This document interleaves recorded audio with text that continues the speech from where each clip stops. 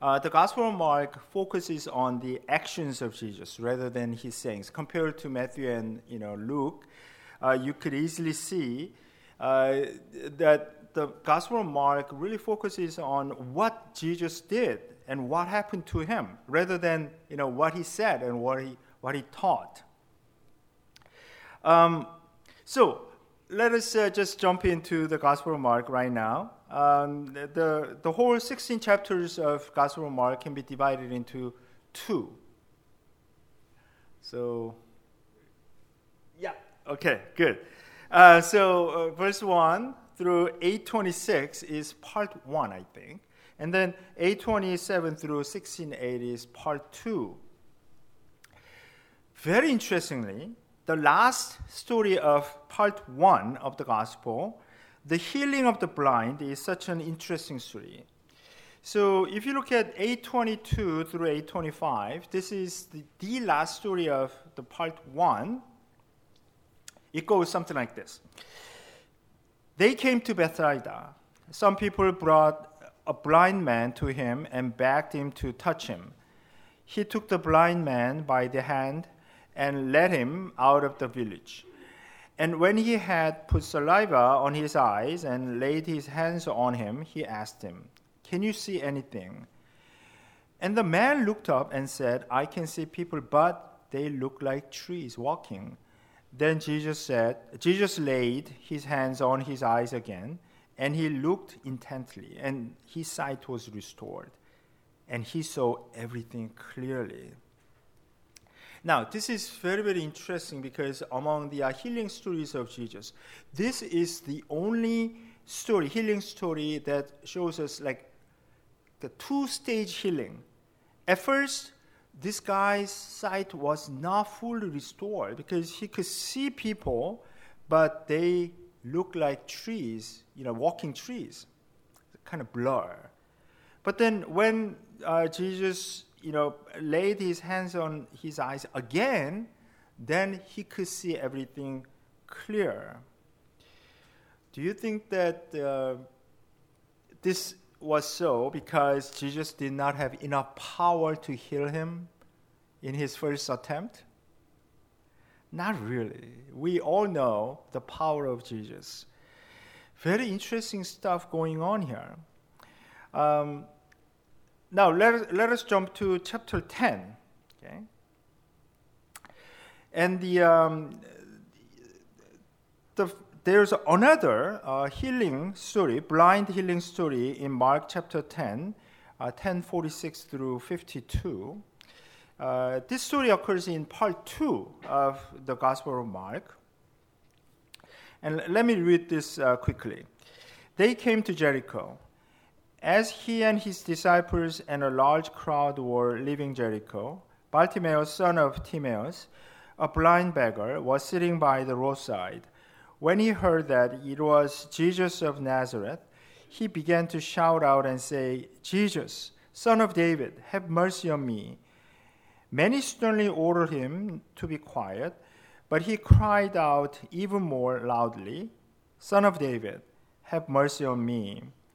Jesus stood still and said, "Call him here." And they called the blind man, saying to him, "Take heart, get up, he is calling you." So throwing off his cloak, he sprang up and came to Jesus. Then Jesus said to him, "What do you want me to do for you?" The blind man said to him, "My teacher, let me see again." Jesus said to him, "Go, your faith has made you well." Immediately he regained his sight and followed him on the way. This is the same blind healing story, but at the same time, it is quite different from the first one that we just saw. Jesus simply said, "Go, your faith has made you well." The faith. The key here is the faith. In 8:27 through 10:45, the story goes, Jesus was really, traveling along with the disciples, and they were going to actually Jerusalem, for Jesus to be crucified. And then Jesus tried to open disciples' spiritual eyes, but these disciples were so dumb and they were so misled that they couldn't understand. They couldn't see what Jesus was really trying to tell them.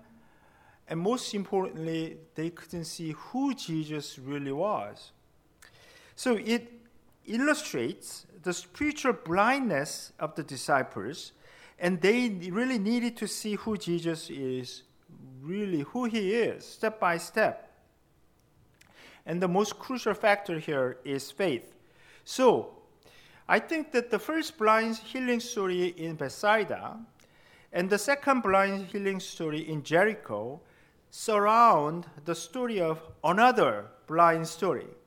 So this is the first one, 8:22 through 8:25, the physical blind story. 8:46 through 52, another physical blind story, but inside there is a spiritual blind story. The disciples' spiritual eyes are shut down. They couldn't see who Jesus really was. In New Testament studies, when this kind of thing happens, it is called inclusio in Latin. So this is wrapping the whole inside story.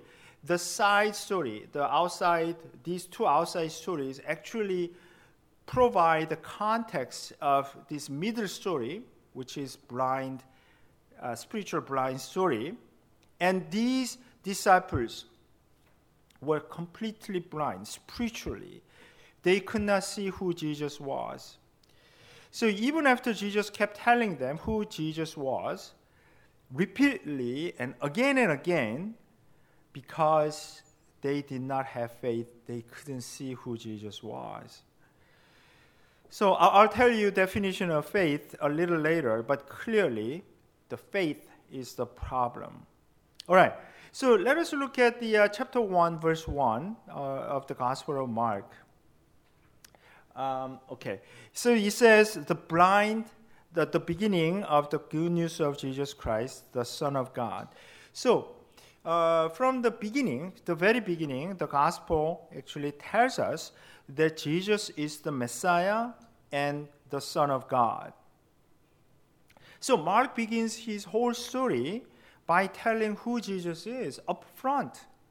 He is the Messiah and the Son of God. But from chapter 1, verse 2 and following, there's very, very interesting story going on, because in the narrative, the human characters, every human character in the story does not know this fact. They do not know Jesus is the Messiah and Jesus is the Son of God.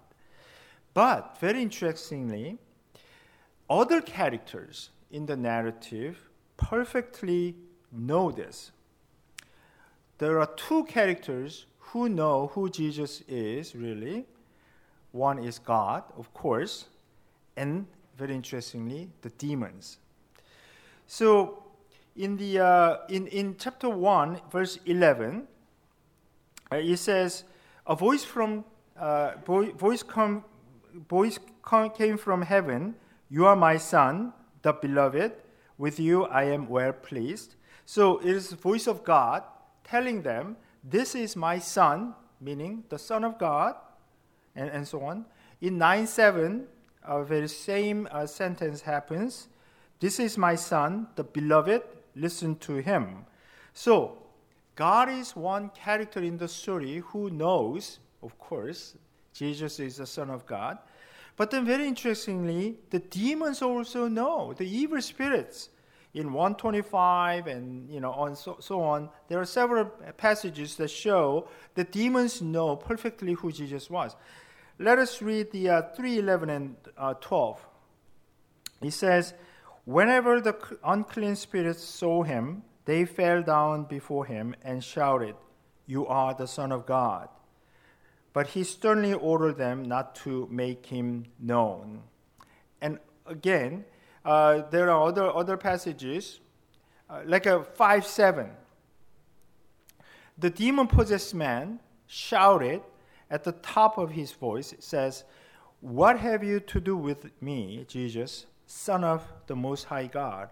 I adjure you by God, do not torment me." So God knows, and the demons and the evil spirit know who Jesus is, the Son of God. But human characters in the story do not know who Jesus is. Even the disciples do not know. They were following him for 3 years, but they still do not know who clearly he is. Even his family does not know who Jesus is. So Mark 3:21 says, when his family heard it, they went out to restrain him, for people were saying, he has gone out of his mind. People were saying that he's crazy. So his family was looking for him because they were worried. They did not know who Jesus was. Now, the first story in the second half of the Gospel of Mark tells us very crucial story, which is our main passage today. Who do people say that I am? Jesus asked. So let us look at 8:27 through 33. This is quite long, so I'm just going to summarize this.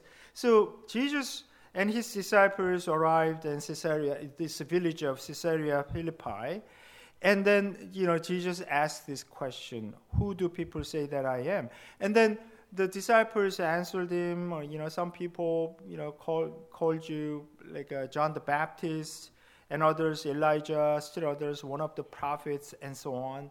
And then Jesus asked the most crucial question that we should be asked also. But who do you say that I am?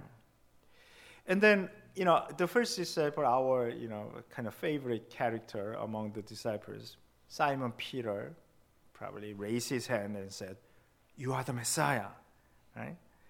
And then Jesus did not deny that he was the Messiah. He simply ordered them not to tell anyone about him. Very interestingly, in the Gospel of Mark, again and again, whenever like a miracle happened, healing happened, Jesus sternly ordered them not to tell people about this. So in 8:29, Peter's answer, "You are the Messiah." This is really correct answer because from 1:1 we know Jesus is the Messiah and Son of God. So the perfect answer, actually, for this kind of question, who do you say that I am? The perfect answer would be, "You are the Messiah and the Son of God." But as a master storyteller, Mark reserves that the final half of the answer until the end. And then 8:31 through 8:33. This is the first like a so-called passion prediction. Jesus began to teach them that the Son of Man must undergo great suffering and be rejected by the elders, the chief priests, and the scribes, and be killed, and after 3 days rise again. He said all this quite openly. So compared to 8:30, that Jesus sternly told them not to tell about him, to anybody. But in 8:32, he said all this quite openly, that Jesus himself will be persecuted. He will be arrested and be killed. But then after 3 days, he rise again. But then very interestingly, the person who answered Jesus' question correctly, Peter, took him aside and began to rebuke him. But turning and looking at his disciples, he rebuked Peter and said, "Get behind me, Satan, for you are setting your mind not on divine things or things of God, but on human things." It is very interesting to see that Peter began to rebuke him, and then Jesus also rebuked Peter. The same verb is used here to contrast. Okay? You might say, how could a disciple rebuke his teacher? But Peter was very, very upset. Why was he upset? Because he He just said that you are the Messiah. Who is the Messiah? The Messiah is the anointed one, the Savior that God was going to send to rescue the Jewish people, Israelites. How? Jesus was supposed to be the son of David, just like David, who defeated Goliath with 5 smooth stones. He would be a military leader. He would be the general. He would be a powerful man who would defeat their own Goliath, which is the Roman Empire. So Peter just told him that you are our Messiah. You have to lead us to war against the Roman Empire. But what Jesus openly told them was that he was going to be arrested and killed, although he is going to rise again after 3 days. So that is why Peter was very, very upset that he couldn't accept that Jesus would be that kind of Messiah. He couldn't really imagine that Jesus would be that kind of weak Messiah. But Jesus rebuked Peter and saying, "Get behind me, Satan." Now, this is I believe, the definition of faith. Setting your mind on human things, not on the things of God. Human things are the ways of Peter. So in Peter's concept, the Messiah was supposed to be the military fighter, the military leader who would overturn the Roman Empire. But things of God, the divine things, well, actually you have to set your mind on the things of God to have faith. So if you have faith, then you will see clearly that Jesus came to save not only the Jewish people, but the whole world, including the Gentiles, including even the Roman soldiers and so on. So, the crucial factor in this whole story, in the Gospel of Mark, faith is setting your mind on the things of God, not human things. And then, very interestingly, in the following narrative, Jesus predicted about his suffering and death twice more, 9:31 and then 10:33 and 10:34. So Jesus predicts his sufferings and death all 3 times in chapter 8, chapter 9, and chapter 10. And then Jesus would tell a very, very crucial story in 10:35 through 45. And this is another long story. So I'm going to just read 10:45. Probably you know this verse very well. It says, "For the Son of Man came not to be served, but to serve, and to give his life a ransom for many." The true identity of Jesus is tied to this episode, especially in 10:45. The Son of Man came not to be served, but to serve, and to give his life as a ransom for many. Meaning, he would sacrifice his life to release people from captivity, from slavery, to save them. So, Mark has a singular focus on the ministry and identity of Jesus in this. So, Mark 10:45 clearly states why Jesus came and who Jesus is. He is driving his story, his whole narrative, toward the climactic moment to reveal it. So there are other stories, but today, let us go to the climactic moment and see who Jesus is and why he came. And that moment came in 1539. And this is where the first human character in all of these stories, his disciples, followers, the crowd, even his family members, all human characters in the entire story of Mark do not really know who Jesus is, but finally, in 1539, there is a human character who perfectly understands who Jesus is. And this person is a Roman centurion. So Mark 15:39, it says, "Now when the centurion who stood facing him saw that in this he breathed his last, he said, 'Truly, this man was God's son, the Son of God.'" So in the Gospel of Mark, actually this is a whole sermon. In the Gospel of Mark, there's an interesting thing going on, that human characters do not really know Jesus until 1539, and the true identity of Jesus is revealed only on the cross, not anywhere else. Have you met Jesus on the cross?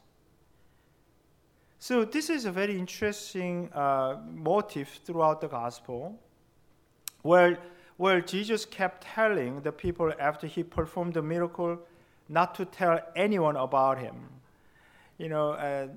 Because this occurs again and again, the scholars actually found a name for this, and they call it the messianic secret. There is a messianic secret because he could be understood. In the narrative of Gospel of Mark, Jesus did not want to be misunderstood. If you meet him at the scene of healing story, he could be misunderstood only as a divine healer. And there were many such healers in the ancient world. If you meet him when he was teaching wonderful stuff, he could be misunderstood only as a wisdom teacher. And again, there were many, many wisdom teachers, at the time. And then if you meet him when he was calming the storm with his authoritative words, he could be misunderstood as a miracle worker, or driving out demons and so on, again and again. All these identities, like a healer, teacher, miracle worker, they were correct. I mean, they were parts of Jesus' identity.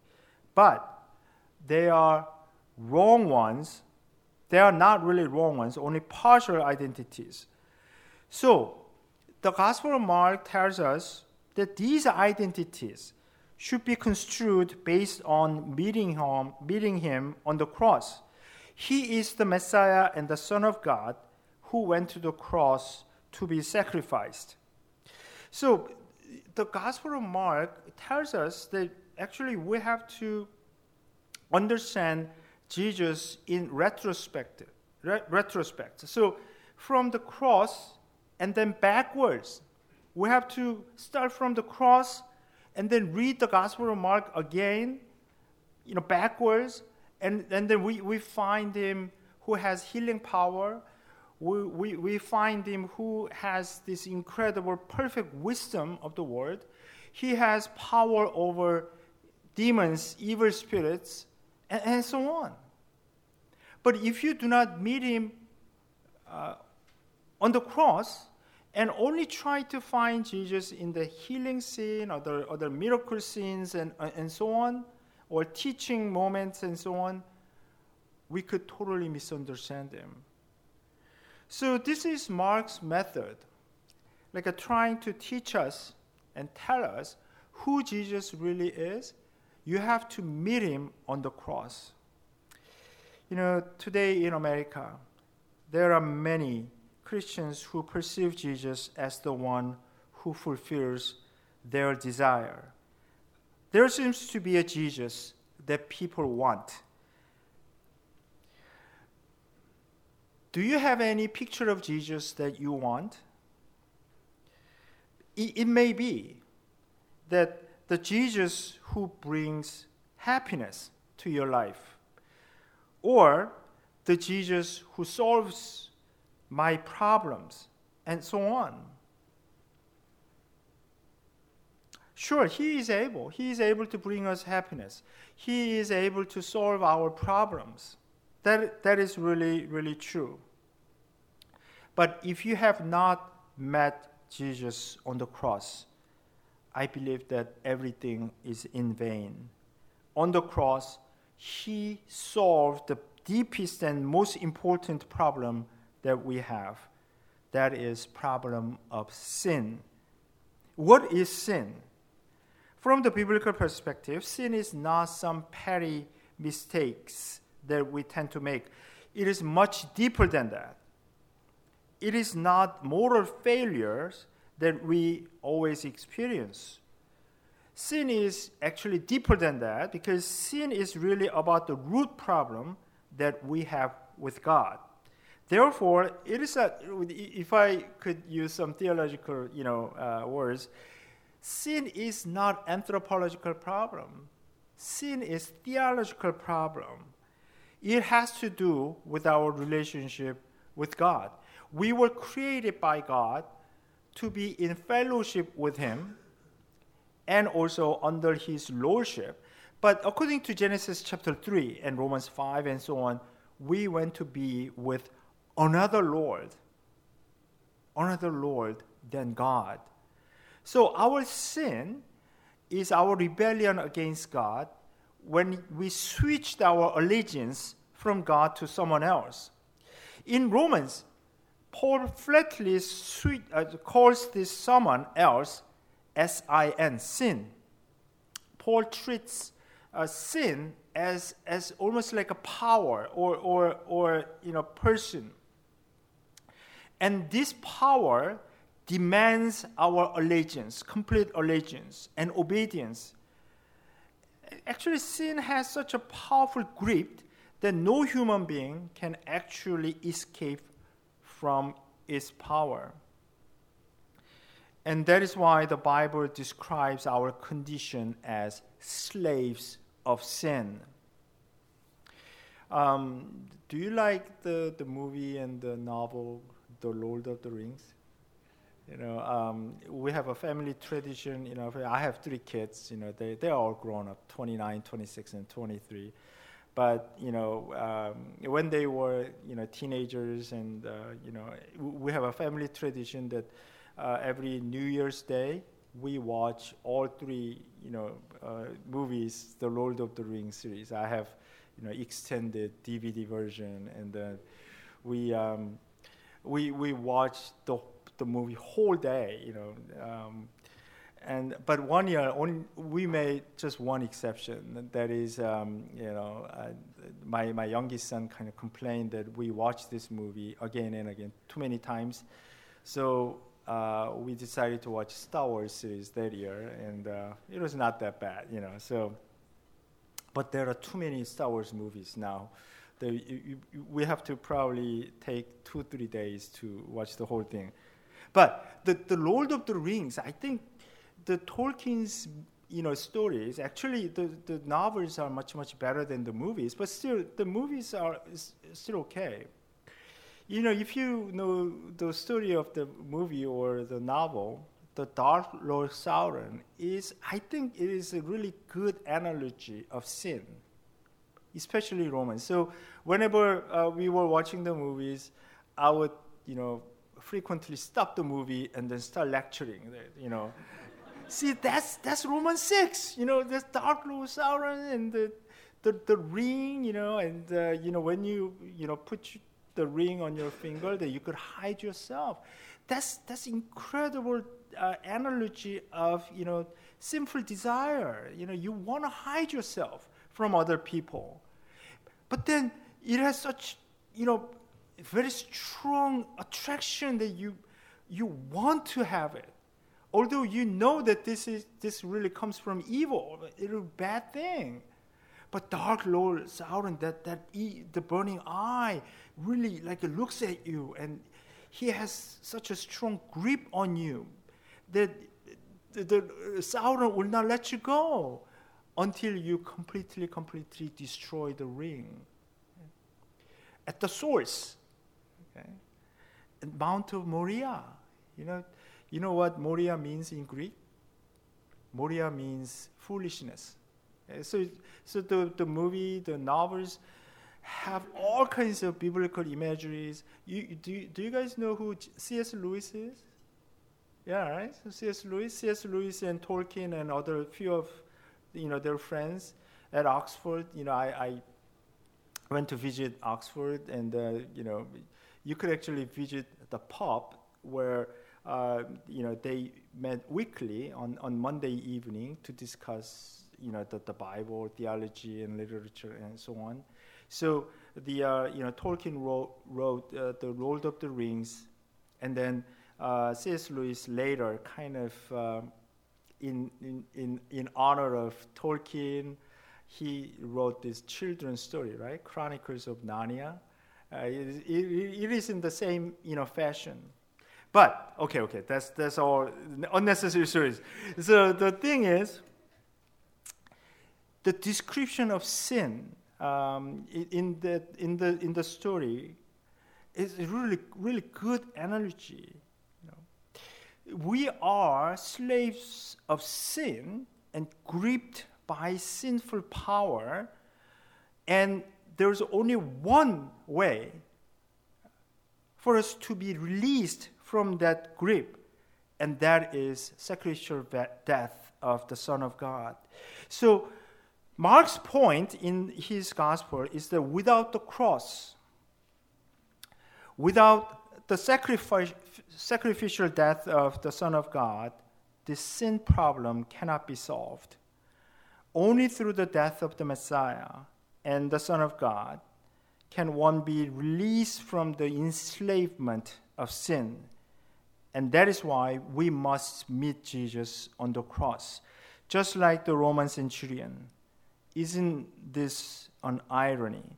All those Jewish people who were near Jesus and they were following Jesus did not really know who Jesus really was, but this Gentile, the enemy of the Jewish people, a Roman officer who commanded 100 soldiers under his command, he was the first human character in the story who recognized Jesus' true identity. Indeed, he said, this man was the Son of God. And if you look at this sentence in 1539, this man was the Son of God, you see that it was in the past tense because he did not yet know the resurrection.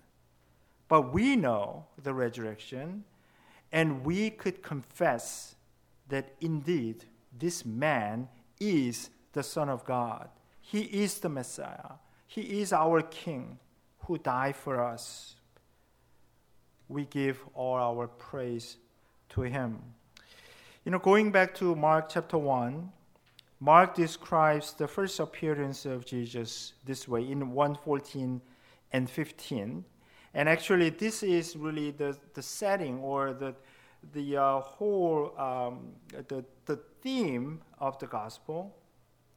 It says, now after John was arrested, Jesus came to Galilee, proclaiming the good news of God and saying, the time is fulfilled and the kingdom of God has come near. Repent and believe in the good news. The good news of God is the Son of God crucified for our sins. And that is the gospel. The kingdom of God is here on earth because the Son of God was willing to go to the cross and died on our behalf. Do you believe this? Have you met Jesus on the cross? If you have not, I really pray that you will meet him on the cross, not anywhere else. That will be the beginning point of your faith. Let us pray.